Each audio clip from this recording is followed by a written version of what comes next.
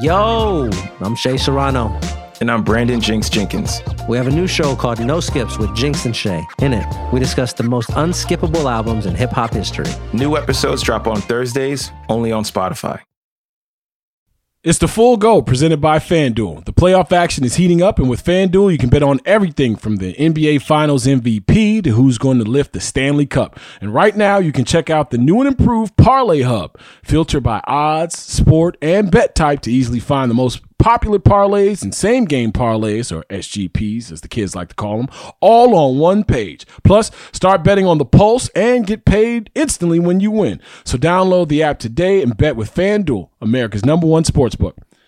The Ringer is committed to responsible gaming. Please visit rg-help.com to learn more about the resources and helplines available and listen to the end of the episode for additional details. Must be 21 plus, 18 plus in D.C. and present in select states. Gambling problem? Call 1-800-GAMBLER or visit rg-help.com. This episode is brought to you by 20th Century Studios' Kingdom of the Planet of the Apes. As a ruthless king builds his empire at the expense of the remaining human race, a young ape will fight for the future of apes and humans alike. Kingdom of the Planet of the Apes. Enter the kingdom in IMAX this Friday and in theaters everywhere. Get tickets now. Chicago everywhere. Check it. Not enough Chicago. We just don't have enough Chicago people. Jason Goff is here. Well, I'm at Full Go. The Full Go Podcast. The Full Go. Bears, Bulls, White Sox, Cubs, and Blackhawks. Our man, Jason Goff. 3 times a week with Jason Goff. His mood is elevated. He is feeling good. Jason, I'm loving the Full Go. Love the Full Go. The Full Go. The Full Go. Welcome to Full Go with Jason Goff. That is what I'm talking about. What up, world? You're listening to The Full Go with Jason Goff, presented by The Ringer, a Spotify original. Yeah. All right, man. So I've been trying my hardest. To not stay off of Twitter, but like limit my Twitter and Instagram diet as of late. And I find that anytime I jump back in Twitter, some wild shit is happening. So we're recording right now at 6:45 p.m. Central Standard Time. This is the first day of daylight savings, by the way. So hopefully everybody out there didn't have much to do this morning. You didn't miss that hour. And we're going to get a chance to talk a little baseball because, hey, baseball is back. But I'm sitting around, folding a little laundry, listening to some music, and my Twitter timeline starts going off about Kevin Garnett. And I'm like, wait a minute. Oh, yeah, tonight is the jersey retirement for Kevin Garnett. So I'm watching the timeline go crazy, and I'm watching the moments. And by the way, the dunk of the year might have happened in the game right before the crazy Kevin Garnett commemoration, jersey retirement, whatever you want to call it. And throughout the entire thing, I was like, oh, look at that. It's KG. And he's being celebrated. And look, it's all of the teammates, all the guys that, had that Boston Celtics thing humming for a few years there. And Brian Scalabrine did a terrific job, right? He did an awesome job of like just letting Kevin be Kevin. There was a few weird moments in there where Kevin was ad-libbing for some reason. I thought he was going to jump into a verse. And it's always struck me like Kevin has always had this East Coast kind of accent, but he's from South Carolina by way of Chicago. And by the way, shout out to Kevin, and the Chicago ties are all in there. But shout out to Kevin for bringing Wolf Nelson, high school basketball coach, longtime Farragut legend in this city, to his jersey retirement. That was really, really cool for him to not only shout out Wolf, but everybody got a chance to see Wolf. They put the camera on him. He waved. It was good because Wolf Nelson's an important part of Chicago high school basketball. And I started thinking about all these things, right? Because got a chance to cover Kevin during his battles with the Bulls as a Boston Celtic.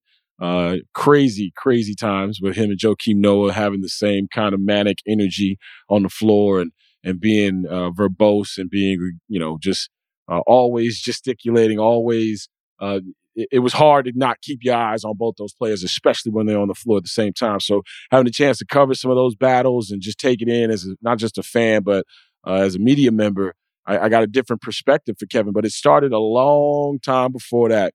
When Kevin Garnett touched down in Chicago, it was more than a thing. One, because everybody knew that this was the kid that was gonna maybe, just might go pro after a little bit of time seeing him. I believe he and Wolf Nelson ran into each other on the AAU circuit. And he told him, hey, we got somewhere for you if you want to come play in a tougher league, a tougher city, get your rep up, get your name up. You're already doing work in South Carolina. I believe Malden, South Carolina is where he's from. And you come up to Chicago, put you through the grind, and you'll be ready for the league.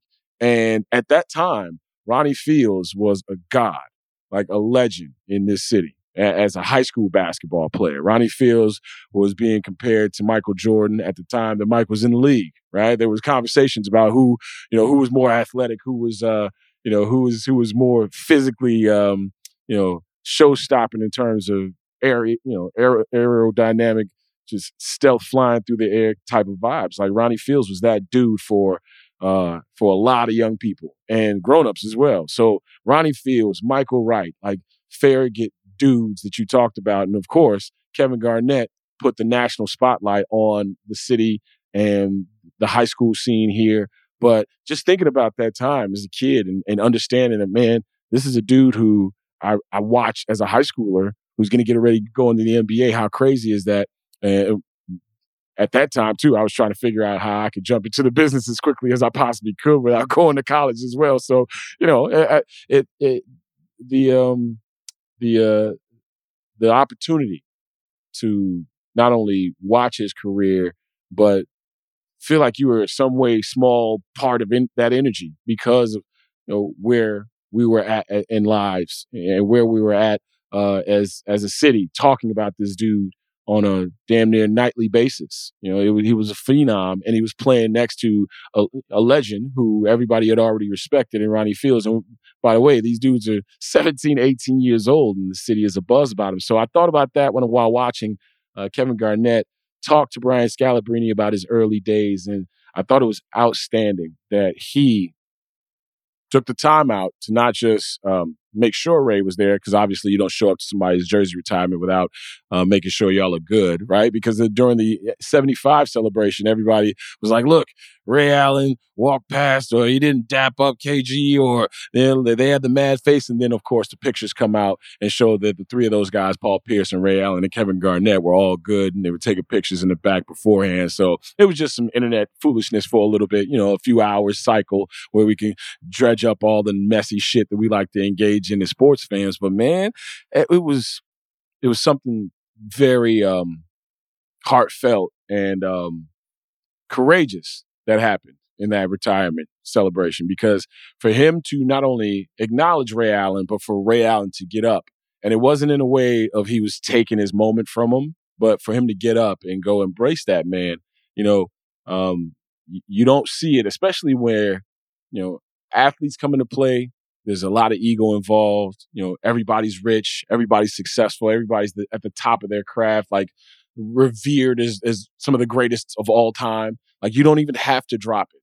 But as men, they showed how truly strong they were by just dropping the bullshit and saying, hey, man, I love you, when we went through these things together, no matter what, right? And then Paul Pierce comes over there and he hugs them as well. It was a really, really cool moment. Like, I've never hated the Boston Celtics. I've never overly loved the Boston Celtics. I was just always, I've always, and I'll say it on this pod, and I've said it on other pods and other forms of broadcast, and I appreciate premium content. Like, I'm not a guy who goes to a bunch of talent shows and stuff like that. Like, I feel like I'll catch you when I catch you. Yeah, you catch some talent every once in a while. You go to a little spot and you hear somebody singing or hear somebody rapping or something, like, oh, okay, I'll buy you stuff and hopefully you make it. But I truly appreciate professionals for how they get down and what they had to do to get there. So when you got professionals who are at the top of their craft and come together and win a championship and then fall out because one goes somewhere else for a different opportunity, when Ray went to Miami, and, that bond and that loyalty and that team kinship that you think is broken, for these dudes 20 years later, 10, 15 years later, whatever the case may be, I may be off on the time, but you feel me, for these dudes to, in this moment, not only bury the hatchet, but kind of admit, wrong on both sides and come together like that. I thought it was very, very powerful. And of course, Kevin Garnett is a dude who played with a certain controlled rage that was palpable.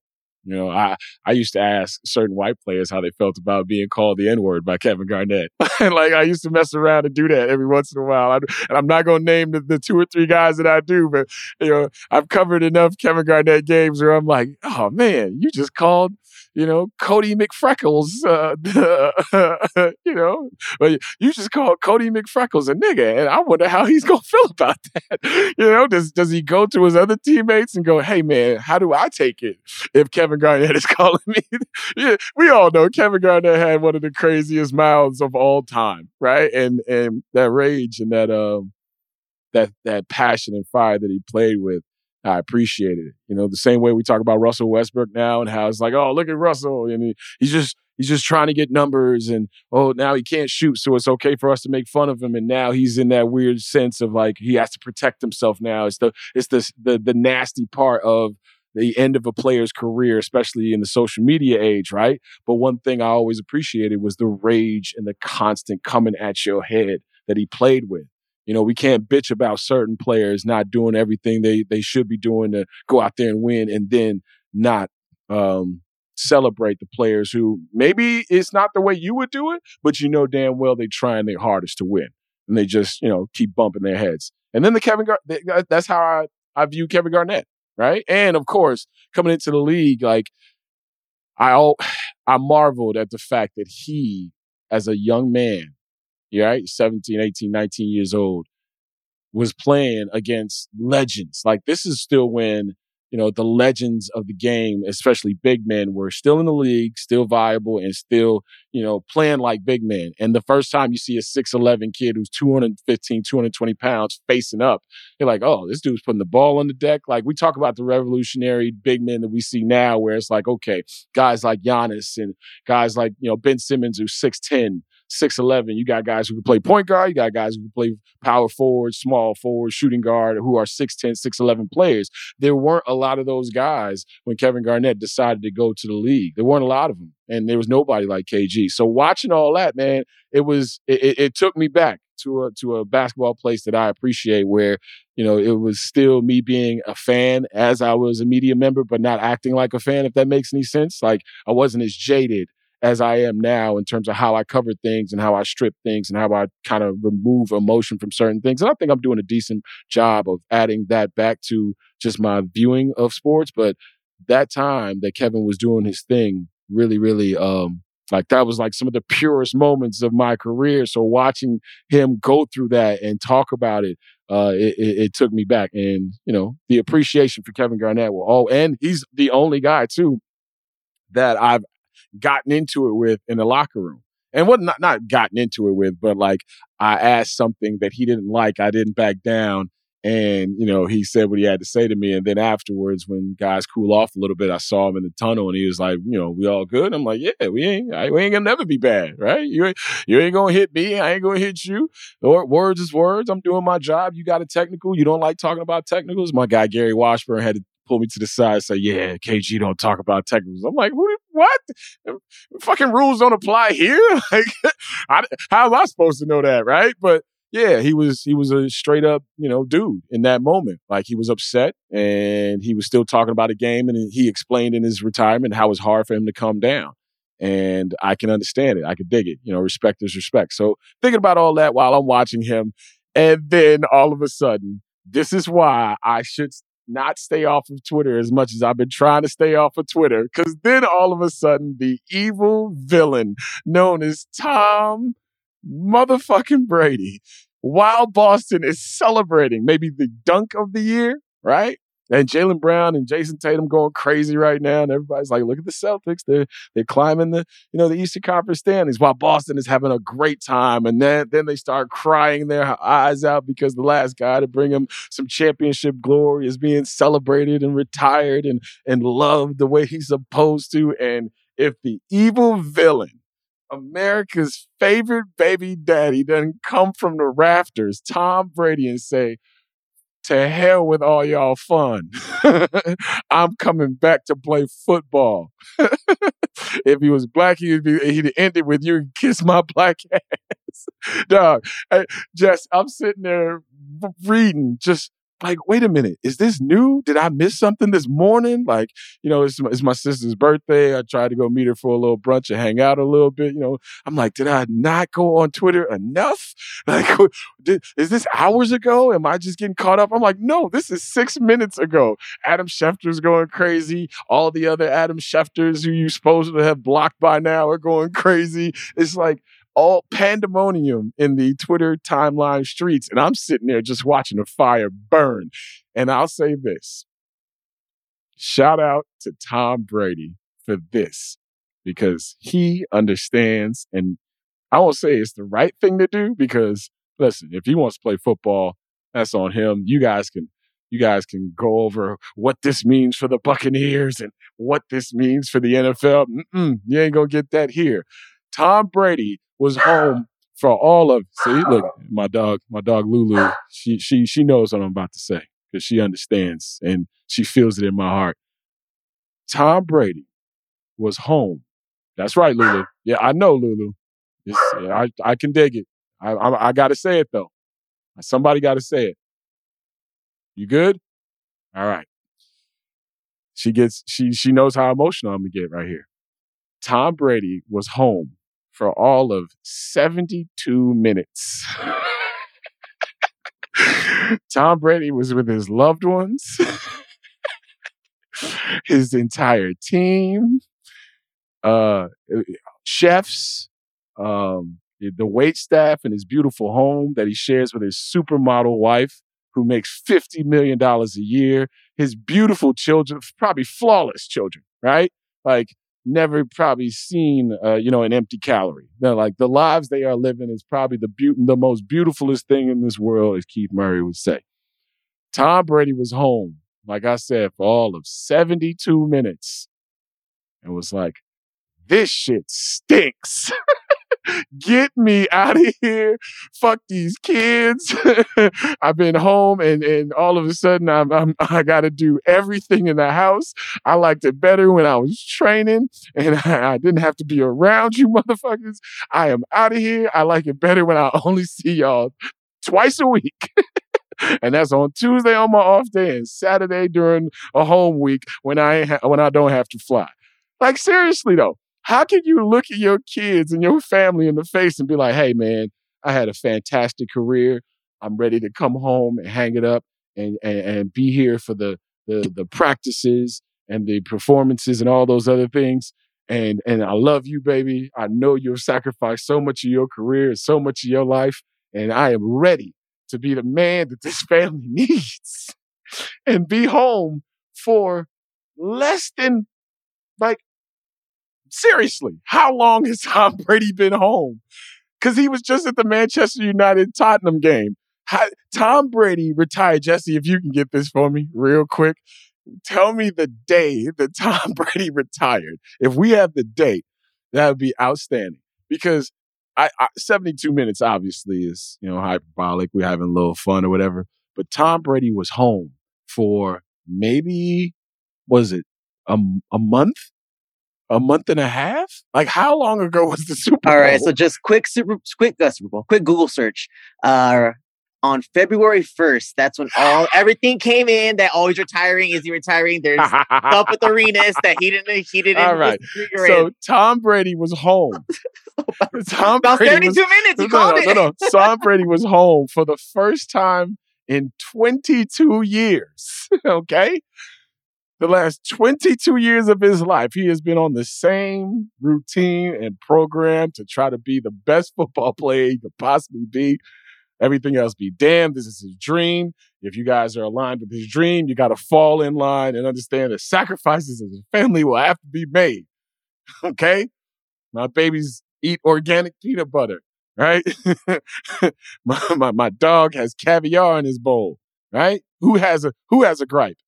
That man was home for 6 weeks around his family, around his wife, around all the people that service them and make sure that their lives is going great. It's not like Tom Brady is out here without a nanny, without a maid, without a, you know what I'm saying? Without a landscaper. Tom ain't jumping on the lawnmower, right? He was home for 6 weeks and was like, nah, I can't do this shit.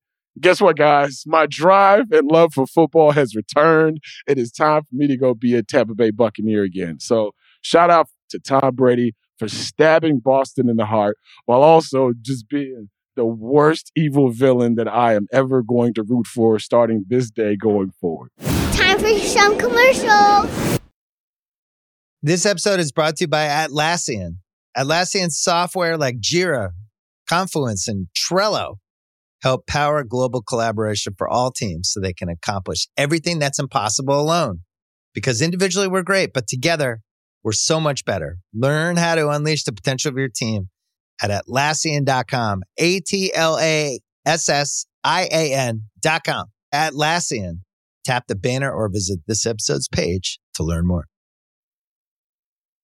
Hey guys, this is Ozzy Guille, and you are listening to The Full Go with Jason Goff on The Ringer in Spotify. Ladies and gentlemen, this is the man, the myth, the legend, the dude who's been covering the Chicago White Sox for MLB.com for 20 of these things, man. This man has been around through some tumultuous times and has always kept his professional nature while also being a good wit and also covering this thing. Scott Merkin of the Flying Merkins, because shout out to his brother Randy over there at ESPN 1000. But Scott, thank you so much for jumping on the pod. Truly appreciate you. Didn't know when we were going to do this, but I'm glad we got a chance to do this now. Because you were talking 20 years, so clearly I started when I was like 18, right? That's the way. Yeah. That's the story I tell. And I got to give a shout out to the other Merkin, our brother Jeff, who teaches, but always gets left out because he's not in the media connection. So good guy too. Jeff probably has the most stable life. Exactly. He's probably the most loved in the family because he doesn't have to have the deal with or have the gargantuan ego that comes with this industry. So shout out to Jeff Merkin, the most stable of the Flying Merkins. Let's jump into this thing, man. Were you surprised that the deal got done the way it got done, maybe with the expediency that it got done right at the end, or did you think that it would happen like this? Because when we talk lockouts, it's just, how much can we get away with before we let y'all come play again? Right. I have to first, throw the disclaimer in that I wasn't like one of the guys or women who was on the scene, for 17 hours that one day and that kind of thing. So I was kind of getting a good portion of my info from those people, but those people, I mean the national reporters. I don't want to say it in a negative way. Right. I thought it might have ended like that March 1st day. I thought it was going to end maybe the beginning of March, and then you get your hopes up, and then you lose hope. And then I really thought it was Tuesday? I think when it came down, when there was the international draft question, and then you kind of had a feeling when they kept talking on Wednesday that it was pretty close. And I'm just like, I was out there. I've been out here for a couple of weeks, and I was out there at practice this morning, and I was pulling into the lot where we park, and you could see a ton of cars.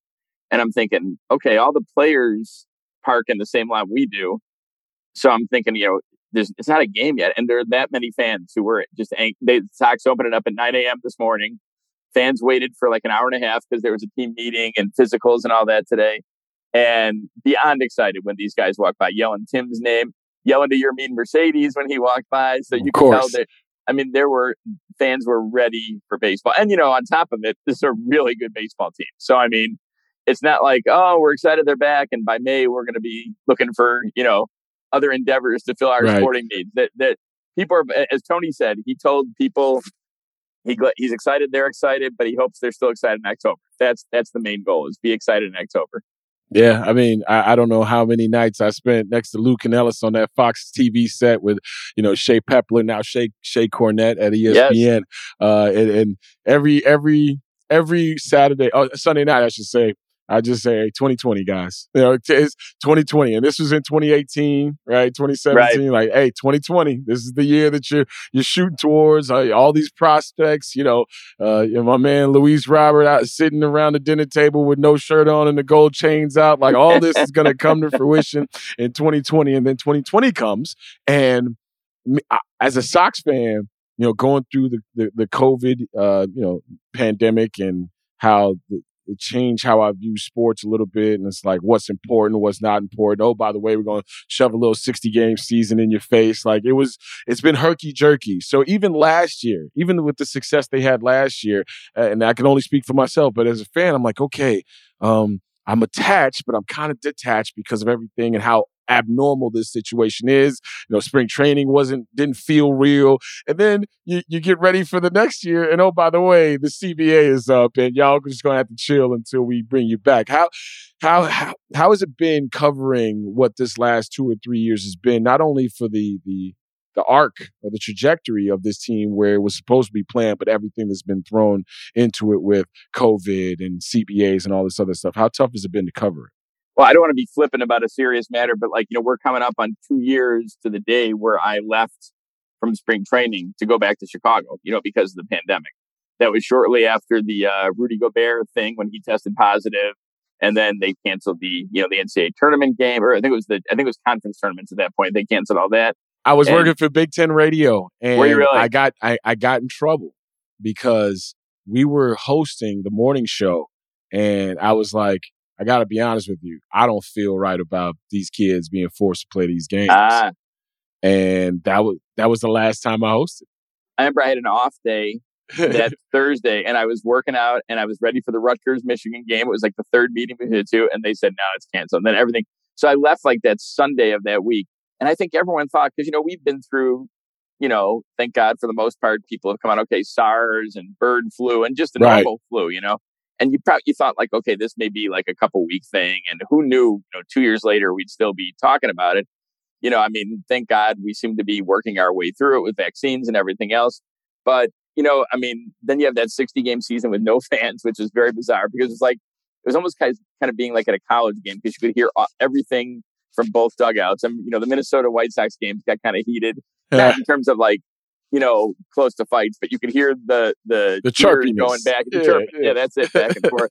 So that was kind of crazy. And then, they had a good season. Giolito threw a no-hitter that season. They made that move under Ricky Renteria, who I think deserves credit for what he did to get them 100%. To this point. And then, he's let go after the season. I don't think anyone, maybe even Rick and Kenny Williams, expected Tony to be the next manager.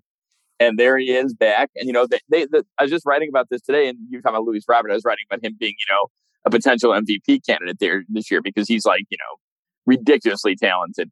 And the big thing with him is just health.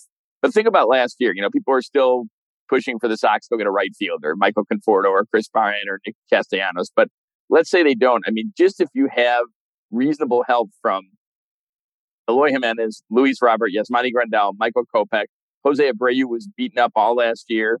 Madrigal, before he got traded, was already out with a hamstring tear. So think about it. And they still won 93 games, and they still cruised to that AL Central title, right? So, I mean, you can't control health. Stuff happens. Who knew Luis Robert was going to be speeding down the line at first base and, suffer a hip flexor tear?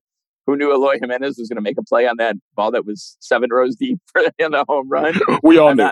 I'm not laughing. I'm glad he's okay.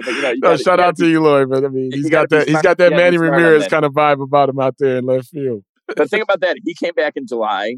Robert missed from May to August, and you lose the cohesiveness when you don't have the whole group together. So even if they don't go add a right fielder, they've done a great job, and this team is. Yeah, they also have the experience of the Houston drubbing in the ALDS to kind of move them forward a little bit. And they have guys who are now more seasoned. And, it should be a very good team. I do think in the AL Central, Detroit's going to be a team that sneaks up on some people this year. It's time. And, they've been stacking enough for a while now. And then especially the way they played down the stretch, right? Right. Yeah. I mean, I think it was even more than down the stretch, right? I think they were second half. They were pretty bad to start. And then Hinch had got them turned around pretty quick. So I think that's going to be the biggest challenge, but the Sox still should be the favorite. But I know people are, it's great to go to the playoffs for a third straight year. It's great to win the division again. They want more, though. White Sox fans want more than that this year. Yeah, I was watching the MLB Network this morning, and I saw the odds for the AL pennant, and the Astros were minus like 400 or something, and the Sox were like minus 550. Right. Something like that. So a lot of people, the money at least, believes right now, and the way the money is stacked up, that the Sox are going to be in the mix here. And we all do. But as Harry Carey would say, what about the pitching? When free agency starts after the CBA gets signed off on, and you're seeing guys go this way, that way, I'm sitting there watching the free agent frenzy, as they noted on MLB Network. Hey, Carlos Rodon, when he arrived here, I used to talk to Speaks back in the day about this. Is he going to be, Is he going to be the dude? Like, is he that guy? He's like, yeah, he's got the talent. He's just got to stay healthy. And I always thought maybe, if he gets in better shape, maybe he'll stay a little bit healthier. But you always knew it was there. You always knew that slider was going to get everybody out if he had pitch leverage or count leverage, I should say. And then it comes together last year in the free agent year. And you're like, is this the last time we've seen him? Especially down the stretch where you knew he wasn't healthy and you knew he's going into the postseason unhealthy, and he's taking this risk in his free agent year. What does that mean? Does that mean he's going to stay? He gets to 2 years, $44 million? Yeah, with an opt out after the first, I think, right? But I mean, happy for him. Yeah, happy for him. Oh yeah, I mean, he deserves a lot of credit. He struggled with injury literally throughout his time with the White Sox. I think he had one full season coming into last year. And he deserves credit for stepping up and putting that work in and working diligently with Ethan Katz. Not that Don Cooper didn't do good things with him. It's just there were injuries. You rock differently. Yeah. Yeah, exactly. And, the thing with Carlos is down the stretch, I think it was more fatigue. He had pitched I wrote this 1,000 times, I remember. I think it was 42 1/3 innings combined the 2 years before. So you're talking 80 more innings last year just from the 2 years combined, not the year before, the 2 years combined. So, of course, he's going to get a little fatigue. But, I mean, he was as dominant as anyone in baseball last year, right, when he was on his game. And he deserves credit for, they all deserve credit for the work they put in. And give the Sox credit because the Sox kind of ran him almost a little like a Friday night college pitcher, where I think he only made 6 starts last year where he was on regular 4 days rest, pitching on the 5th day. So they gave him extra time throughout the year, and man, it paid great dividends. I think he had 10 starts where he worked at least 5 innings and gave up 2 hits or less. I mean, even one of his last starts of the regular season, I think it was against the Reds. His fastball was in the low 90s, and he still allowed 1 hit over 5 innings. So it's crazy. It'll be interesting to see now that he's elevated to kind of an ace status, going to the National League, going to a league. He's going to be in a similar spring training. The Giants train over in Scottsdale, not too far from here. So he'll have that, kind of familiarity, but new league, not so new because with interleague, you play everyone at this point, but still a new environment all the way out west. He's a Midwest dude, Florida kid. So, it's going to be interesting to go out there with a little more pressure. Whereas, last year he came in as maybe the 5th starter, maybe most likely the 5th starter. So it'll be interesting to see how he handles that. But I think he has a grasp on pitching just beyond the great. His slider's as good as anyone throwing now, right? So, just beyond that, he's got a grasp on everything that's going on and what he needs to do to be a good pitcher. You mentioned Michael Kopech, and I as a Sox fan, I hadn't been as excited about a pitching prospect since Chris Sale in terms of just the look, what you expect, the dominance, and the the quote unquote electric arm. And he went through his injuries. He coming out of the bullpen. Is he a starter? What is Michael Kopech now? And if he tops out, what is he supposed to be? Well, if he tops out, he could be a top of the rotation type of guy. That's what they, think of him. Now, the only thing that's interesting is, I still remember sitting in that dugout. It was 2000. It's been so long now. It was 2018, I think, right, when he had his Tommy John surgery. And he had just had that rough game against the Tigers where they hit him for 4 home runs and his velocity was down. And it was a following Friday. That was a Tuesday or Wednesday. And Rick came in the dugout, and Rick literally looked like, his favorite show had just been canceled. Or they told him that his Michigan degree wasn't any good anymore, and he looked really, looked really hit by the news and said that Michael Kopech was going to have Tommy John. So it's a long way back from he was great for most of last year. He was another one who dealt with an injury, had a hamstring issue, missed a month of the season. But the problem is now, it's going to be a quick ramp up when they're already controlling his innings for the year.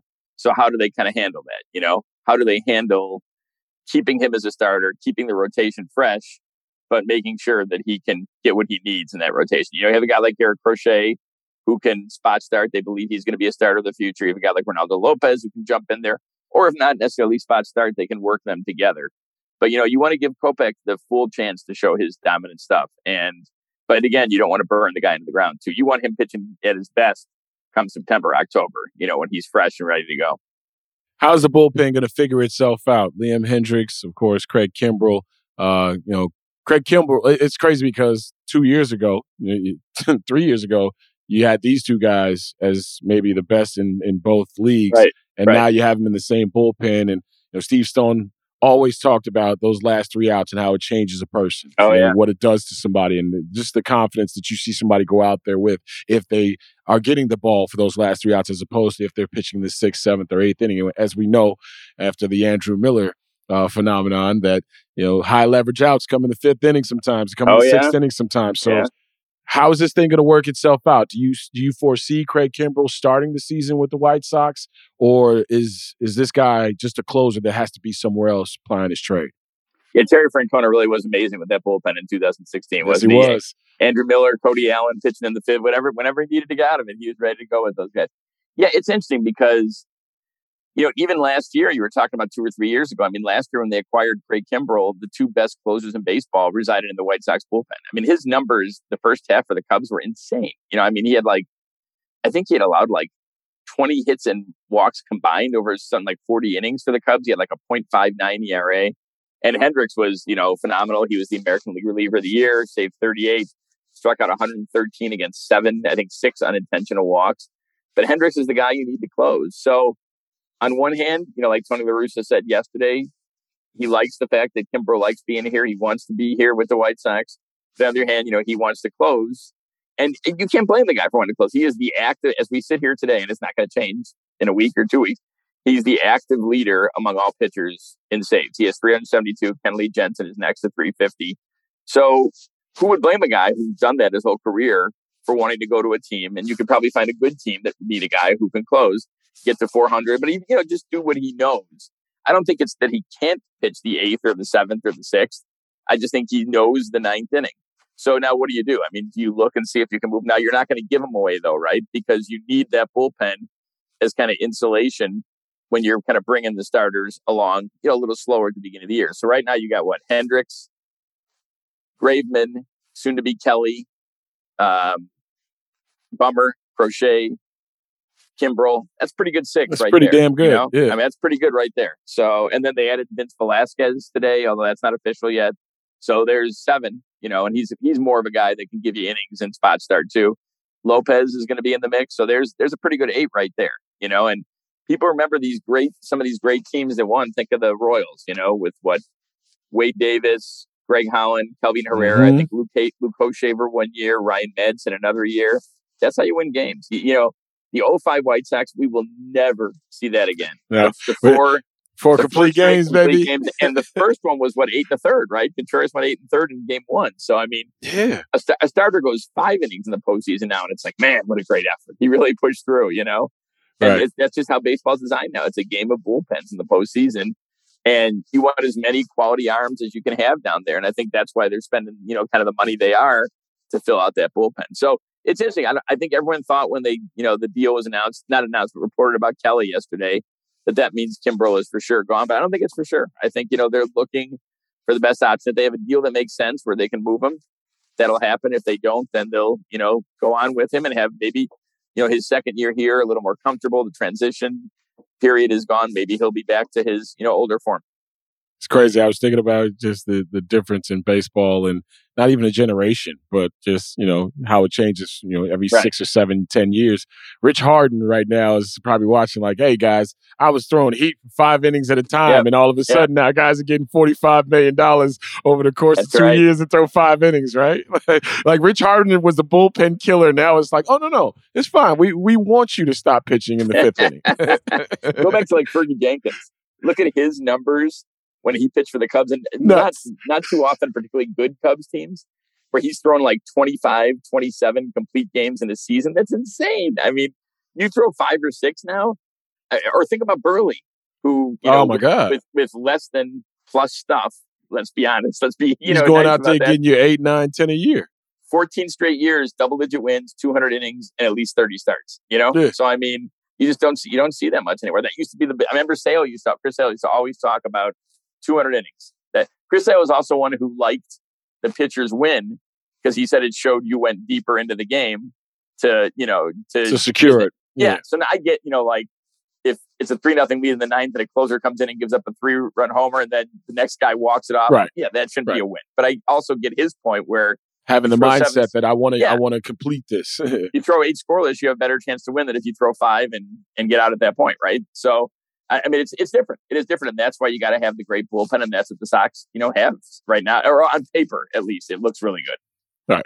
Look at us being old baseball guys, where it's That's like, right. I remember the day when guys finished what they started. It's still the only sport that's ridiculous enough to tell its most important player, hey, just go until you're tired. Right. You're not going to get a rest. You're not LeBron, right? You're not Aaron Rodgers. You don't get a chance to sit down, for a prolonged period of time, unless you obviously your offense is out there mashing. Right. Just go until you're tired. And then when you're tired, we'll take you out and hopefully you'll get credit for going long enough. Shout out to baseball. And think about it this year. It's going to be even different this year because, this year I'm sure they're going to, at least through the first month or two, err on the side of not giving those extra 10 or 15 pitches, right? So you're at 73 and a third. Good. Yeah, you're done. Then they have to adjust that win total again, or just just go to team wins and forget individual wins at this point. Far be it from baseball to change or designate anything different. That's once every 75 years or so. We can't. We still talk about the mound height and all that. But second base. As I wrap it up with you here, second base.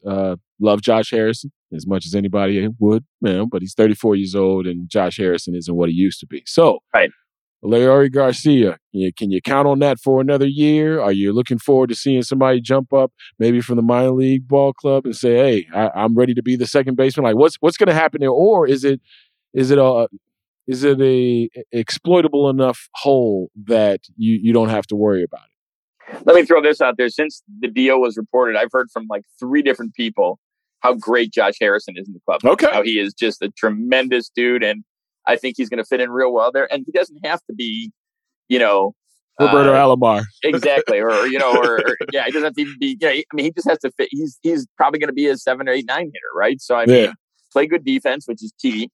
Play good defense and contribute where he can. And you do have a guy like Leury Garcia, who people forget because for some reason he's just like, he had coming off his best season. I think he was probably the most potent. Maybe Robert and Anderson were a little better, but Garcia and Sheets were up there too in terms of playoff production last year. So, I think he'll get some looks. But the thing with having Harrison there, if you play him 115 games, assuming he does well enough to make it that long, then you have, Leury Garcia can play all over the field. You can put him in right. You can give Tim Anderson a day off. You can put him in center. If you decide to take Romy Gonzalez or Danny Mendick, you have another guy who can play all over the field, and that helps. It helps, especially when, again, this short ramp up, you may give a guy a day off earlier in the season. You have quality guys who can do it. So I think it's a good pickup for the Sox. You didn't give up anything to get it. You spent money to get it. And, I think it's a good move. I think he's the right veteran guy to have in that clubhouse. All right. What are the other weaknesses or strengths that I haven't accentuated or, stressed myself over enough?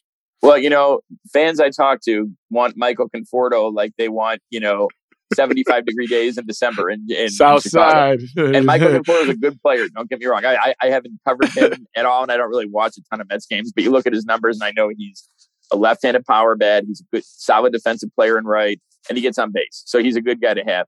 Now the question is a Scott Boras guy, how much are people going to ask for? Or how much? I'm sorry, not people in general, but how much is he going to ask for that? And does it fit into what they have? Now I think they're, in good shape with Vaughn and Sheets and Engel and Garcia to start the season at right and DH. And, the Sox are always big movers in season. If they see something they need, they'll go out and get it. And they won't wait till that trade deadline. They'll move, when they feel they need to move. But I think you have a couple really good young players in Vaughn and Sheets, and Engel's not exactly old. So if he stays healthy, you're in good shape there. So that's what people consider is the, kind of finishing off the rebuild, getting that right fielder. People still lamenting no Bryce Harper from a few years ago. Of course. He would have been a perfect fit. But I think as is, they're pretty good. Now you just have, it's going to be based on starters and defense, I think, how did the starters come along? How do they respond to this short ramp up? And, as Tony said, some warts showed up in that postseason last year, and you'll see how they fix things and get better and take that next step in 22. Yeah. And hopefully their 2 prized young players don't miss 80 games apiece. That's it. I mean, that's what I was just writing about. It's just, Robert and Jimenez at the center and just having them around. They weren't around when they were hurt. It wasn't like they were sitting in the dugout. They were rehabbing, I think here out in Arizona for most part. And then they went on rehab assignments. So they were gone from the team. I remember Carlos talking to me about that one time, one of his rehabs where he was out here in Arizona for a long time. And he's like, it's miserable, I think his wife was with him, but still, you're away from your buddies. You're away from the guys who you're with for, half. You're away from what you love for real, exactly, which is competing. Yeah. So just having everyone healthy and back, they should be the favorite, AL Central. Not that they shouldn't worry about it, but that should be, a very small first step. But they're gearing up to go deep in October. They're not gearing up just to get there. This is a team not destined, but they hope destined, but targeted for a championship. Yeah. This is what the trajectory should look like at this point. Exactly. Absolutely. Yeah. You shouldn't give a shit about the minor league system because all the guys are up. Right. Well, yeah, that's the thing. Yeah, and actually, one of the things the lockout afforded is, Tony was here every day watching the minor league camp, and Tony likes, some of the young guys they have. Now they're a few years away. Guys like Colson Montgomery and Oscar Colas and Yoelqui Cespedes and I'm trying to think, Jorge Vera. They signed good guys, but they're 3 or 4 years down the line. But I think he believes that system's going to rise from the 28th or 29th. But that's you look at the other side of town. Cubs gave up a lot of their farm system and they won the world. That's the ultimate prize. I know you talk about Rick talks about multiple championships, and the Cubs thought they had a 5-6 year window to win multiple. It's tough winning one. I mean, the last National League team to repeat was the Big Red Machine. The last team to repeat it all was the Yankees. It's crazy. In 98, 99, 2000, unless you count the Giants with their 3 in 6 years there. So winning one is amazing. You win 2, you're really rocking, but that's the Sox focus. Just get that first one, then you go from there and see what happens. Scott, appreciate your time, man. Sure, Jason. Make sure you visit the Mission for me because it's still my favorite, tequila/taco spot in all of the country, damn near. And that's high praise coming from here in the city of Chicago, right? But I love the Mission. Tell Rick Hahn, his good buddy Jason Goff says what's up. Haven't talked to Rick in a long time. And I appreciate you. Keep doing your thing. We'll keep reading your stuff at MLB.com. Keep reading the tweets. And it feels like things are getting a little bit more normal. And especially when I see you covering the game that you love to cover, it's getting back to it. The rhythms of summer are coming back to us when we're reading Scott Merkin stuff. It seems like it, for sure. I mean, for a while there, I thought I might come back the beginning of last week. Now I'm out here till the beginning of April. So that's good there to you see. Go. There you go. Spring training. Enjoy your time, man. And tell Randy and Jeff I said what up. I will do, Jason. I will do that, Jason. Thanks, man. Yes, sir. Scott Merkin joining us here on The Full Go, brought to you by The Ringer. I'm Jason Goff, and always Spotify is the game. We'll be back with more of The Full Go with Jason Goff after a word from our sponsors. This episode is brought to you by Hotels.com. I was traveling internationally last year. I was in Mallorca. I didn't know the island well. I said, let me head to the north, head towards the water. Let me go on Hotels.com and see what they have available. Something preferably on the beach, maybe even a gym. Not only did I get those things, there was a kids session with exercise, gymnastics in the water, pony rides, a train. It had everything, and I didn't even want any of those things. But at least I knew they were there, just in case I changed my mind. And now finding the perfect hotel has never been easier thanks to the Hotels.com app. Whether you're looking for a family-friendly, right, all-inclusive or a relaxing spa weekend, you can find exactly what you need and compare hotel prices, ratings, and amenities side by side. So start planning your next getaway and find your perfect somewhere in the Hotels.com app. This episode is brought to you by Hotels.com.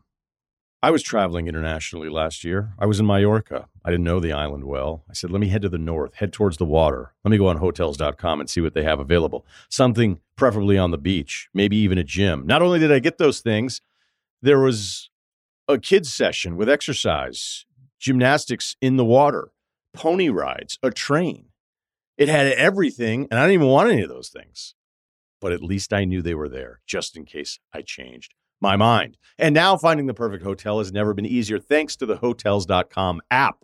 Whether you're looking for a family-friendly, right, all-inclusive or a relaxing spa weekend, you can find exactly what you need and compare hotel prices, ratings, and amenities side by side. So start planning your next getaway and find your perfect somewhere in the Hotels.com app. Bulls Talk with Jason Goff on The Full Go. Flies in with a two-handed slam dunk. Brought to you by The Ringer, a Spotify original. So last night, the Bulls beat up on the Cleveland Cavaliers, and they needed it. And they needed it on a couple different levels because of everything that has been documented about how they fared against the Eastern Conference teams ahead of them. Now, the Cleveland Cavaliers whatever the record is, the Cleveland Cavaliers are in the same boat, maybe a little bit lower, I think, than the Chicago Bulls. So you saw exactly what you were supposed to see last night. DeMar DeRozan gave you his 25. Ayo Dosunmu got back to his aggressive self, got 17 out there. Vooch had 20 points and 14 rebounds. So the guys who are out there did what they were supposed to do. And, of course, with no Jared Allen, that's a big, big difference in terms of the way that they deploy their defense. You know, the Isaac Okoro and Darius Garland, who I think Isaac Okoro is going to be a fantastic defender. And Darius Garland, you know, when he's disciplined and got his mind to it, definitely. He can defend a little bit, but they funnel a lot of action towards Jared Allen. When he's not in there, he's not changing shots.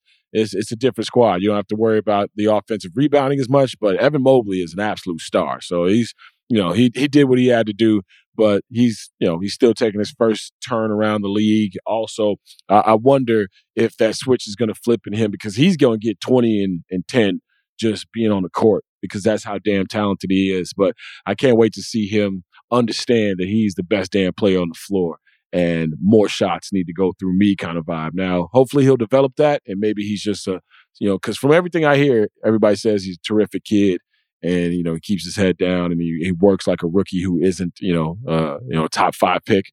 But hopefully he'll get that, effort in his system, because I want to see talents like that not just be 20 and 10 guys. He has a chance to be a supreme NBA player. But the thing that I'm worried about and concerned the most is before the game. Not the results of the game, not what happened during the game, but before the game.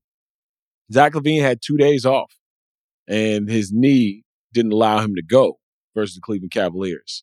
And we talked about the procedure a couple of weeks ago, and how he was getting fluid taken out of that knee, and lubrication thrown in there. And anytime you hear that, you worry a little bit. You concerned, and especially when it's a guy who's had knee surgeries before. If I'm Zach LaVine, I'm doing exactly what Zach is doing. And of course he's conferring with the doctors and talking with Billy Donovan and the staff, and he's doing what's best for himself. And I don't believe it's in a selfish way at all, right? Like some guys might be close to a situation where it's like, man, I got $200 million on the line. I ain't moving like I'm not about to get $200 million, right? And other times guys go to the organization and say, hey, if you guys want me, I want y'all, I'll put it all on the line. I think that's what's happening with Zach LaVine. He's showing not only his leadership, but his toughness when he's playing through what I'm sure is, because anytime you talk about pain threshold or pain tolerance, it's pretty much saying like anytime he's out there, he's going to be in pain. And when he can't go is because the pain has been too drastic. So when you have 2 days off and you miss a game, that's concerning.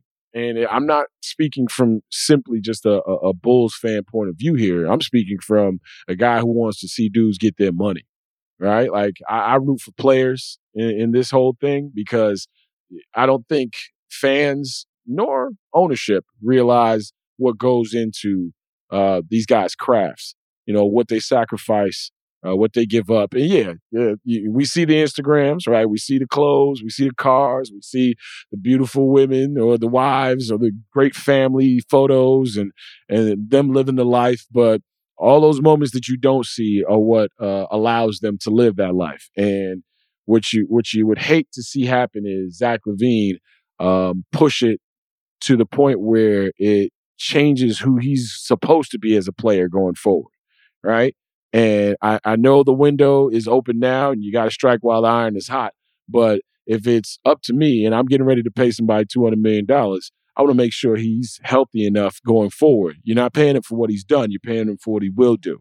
And if that knee is barking at him with 15 games left in a crazy Eastern Conference, in a crazy season, top to bottom, this Bulls team has surpassed everyone's expectations. But this last month and a half or so, where the defense has faltered because of injuries, and you've thrown new players in the mix like Tristan Thompson, and you have to worry about Zach's knee. Like there's a lot going on right now, and I'm not saying you sit Zach down, but it's something to be I won't say worried about, because you guys are going to do what you want to do, but I'm worried a little bit. I'm concerned a little bit, because when NBA players who I talk to see that and go, yeah, that's not a good sign, then it's okay to acknowledge it as such.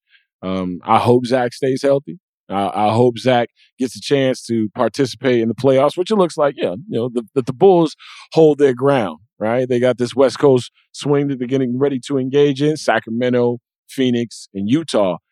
Hopefully you take 2 of those 3 games. Hopefully you don't get swept. Maybe you might get 1 out of 3. But right now, what's most important, if I'm a Bulls fan, is Zach LaVine's knee. And it's not just for the last 15, 16 games of this season. It's for the next 3 or 4 or 5 years that he is going to be owed an incredible amount of money. It's going to put your cap in a certain place where you're now, with your 3 max players, you're just hoping for development and shrewd talent evaluation to rule the day, because those are the guys that you're going to be putting all your pieces around. I'm not saying Zach LaVine is more hurt than he's letting on, because I don't know. But whenever you see a guy being off for 2 days and having to rest a knee on that 3rd day, and setbacks happen, right, in practices and shoot-arounds and all those kinds of things. But sometimes your body's just telling you, I can't go.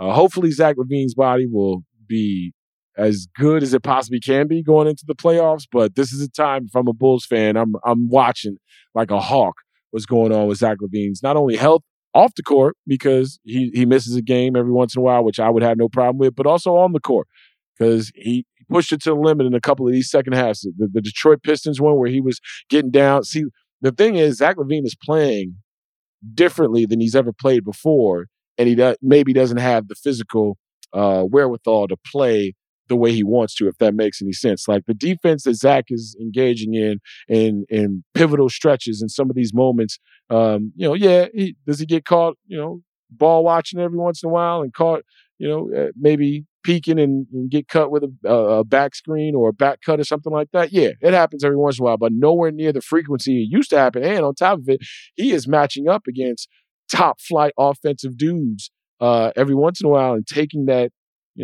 position, like, I'm going to stick this guy, and his notice, right, is being documented. So he's playing that way, and maybe it's a level higher than he's played it before, but now that his body might be in a different position or a different situation, you just hate to see that opportunity not meeting that physical moment for him. So keep an eye on Zach LaVine. And these next 3 games, going up against the Western Conference foes, the Phoenix and Utah game are definitely, I won't say measuring stick games, but you're going to find out where you're at, because you've been going up against the Eastern Conference best and you haven't fared well. It's time to figure out where you're at, what needs to change. Alex Caruso is back. You saw the different defensive energy out there against the Cleveland Cavaliers with Alex Caruso. This man was communicating from the top of the pick and roll behind him, where usually the bigs, Tristan Thompson, Vooch, whoever's out there, are telling guards where to go. This dude was setting up a pick and roll defense in the 3rd quarter yesterday. I'm like, this is the reason why Alex Caruso is so invaluable. That's why he's so important, because of what he does and how he does it, right? He's been coaching for the last 2 or 3 weeks since Grayson Allen took him out the sky. He's been coaching these guys up. And now he's back on the floor, so it's a big deal. And then they're going to get Lonzo back, hopefully, and then they're going to get Patrick Williams back. But if I'm a Bulls fan, keep your eye on Zach LaVine's knee, because of all the things that you don't need to happen. You don't need Zach LaVine to miss any time this season, but more importantly, you don't need him to miss any time or be a different player going forward because of what he's trying to do right now for this squad. It's the full go, baby! Yeah, there it is. Got it right. 2 pods in a row. That was episode 76 of the Full Go Podcast with Jason Goff. I am him. We'd like to thank our guest, Scott Merkin from MLB.com. Does a terrific job covering the Chicago White Sox. Make sure you're reading his stuff and checking him out on Twitter as well. We'd also like to thank all of you guys for hanging out with us. Of course, our production staff of Steve Cerruti, the shadowy figure that is Steve Cerruti, and of course, Chris Tannehill, my main man, the active Jesse Lopez. We will be back on Tuesday, y'all. So hang out with us on Tuesday when we are talking about the free agent frenzy that is Major League Baseball right now. We're going to get into a little bit more college basketball, and the Bulls, they're going to have that West Coast swing. So we'll talk about how the Bulls are faring and monitor Zach LaVine's knee like I told y'all to do. We'll continue to do the same on our end. We appreciate y'all for downloading this thing, subscribing to it, rating and reviewing it. Whatever you do, sharing it, telling your people about it. We truly, truly appreciate everything you do for this pod. This is The Full Go with Jason Goff, brought to you by The Ringer and, of course, Spotify is the gang. As always, we leave you with this. Take care of each other and be safe. And by the way, I'd also like to wish my little sister, Shayna Goff, a happy, happy birthday. I appreciate you. You are one of the best things that ever happened to me. I remember the day they brought you home. Actually, we went and got you from the hospital because I didn't want to sit home and wait for you to get home. But if you get this and you're listening to this, know that I love you, and I tell you I love you all the time, but I'm telling these people at my job right now how much I love you. So happy birthday, Shayna Bear. I appreciate you. That's it, guys. We appreciate y'all. We'll talk to you on Tuesday. This episode is brought to you by State Farm. You might say all kinds of stuff when things go wrong, but these are the words you really need to remember. Like a good neighbor, State Farm is there. They've got options to fit your unique insurance needs, meaning you can talk to your agent to choose the coverage you need, have coverage options to protect the things you value most, file a claim right on the State Farm mobile app, and even reach a real person when you need to talk to someone. Like a good neighbor, State Farm is there.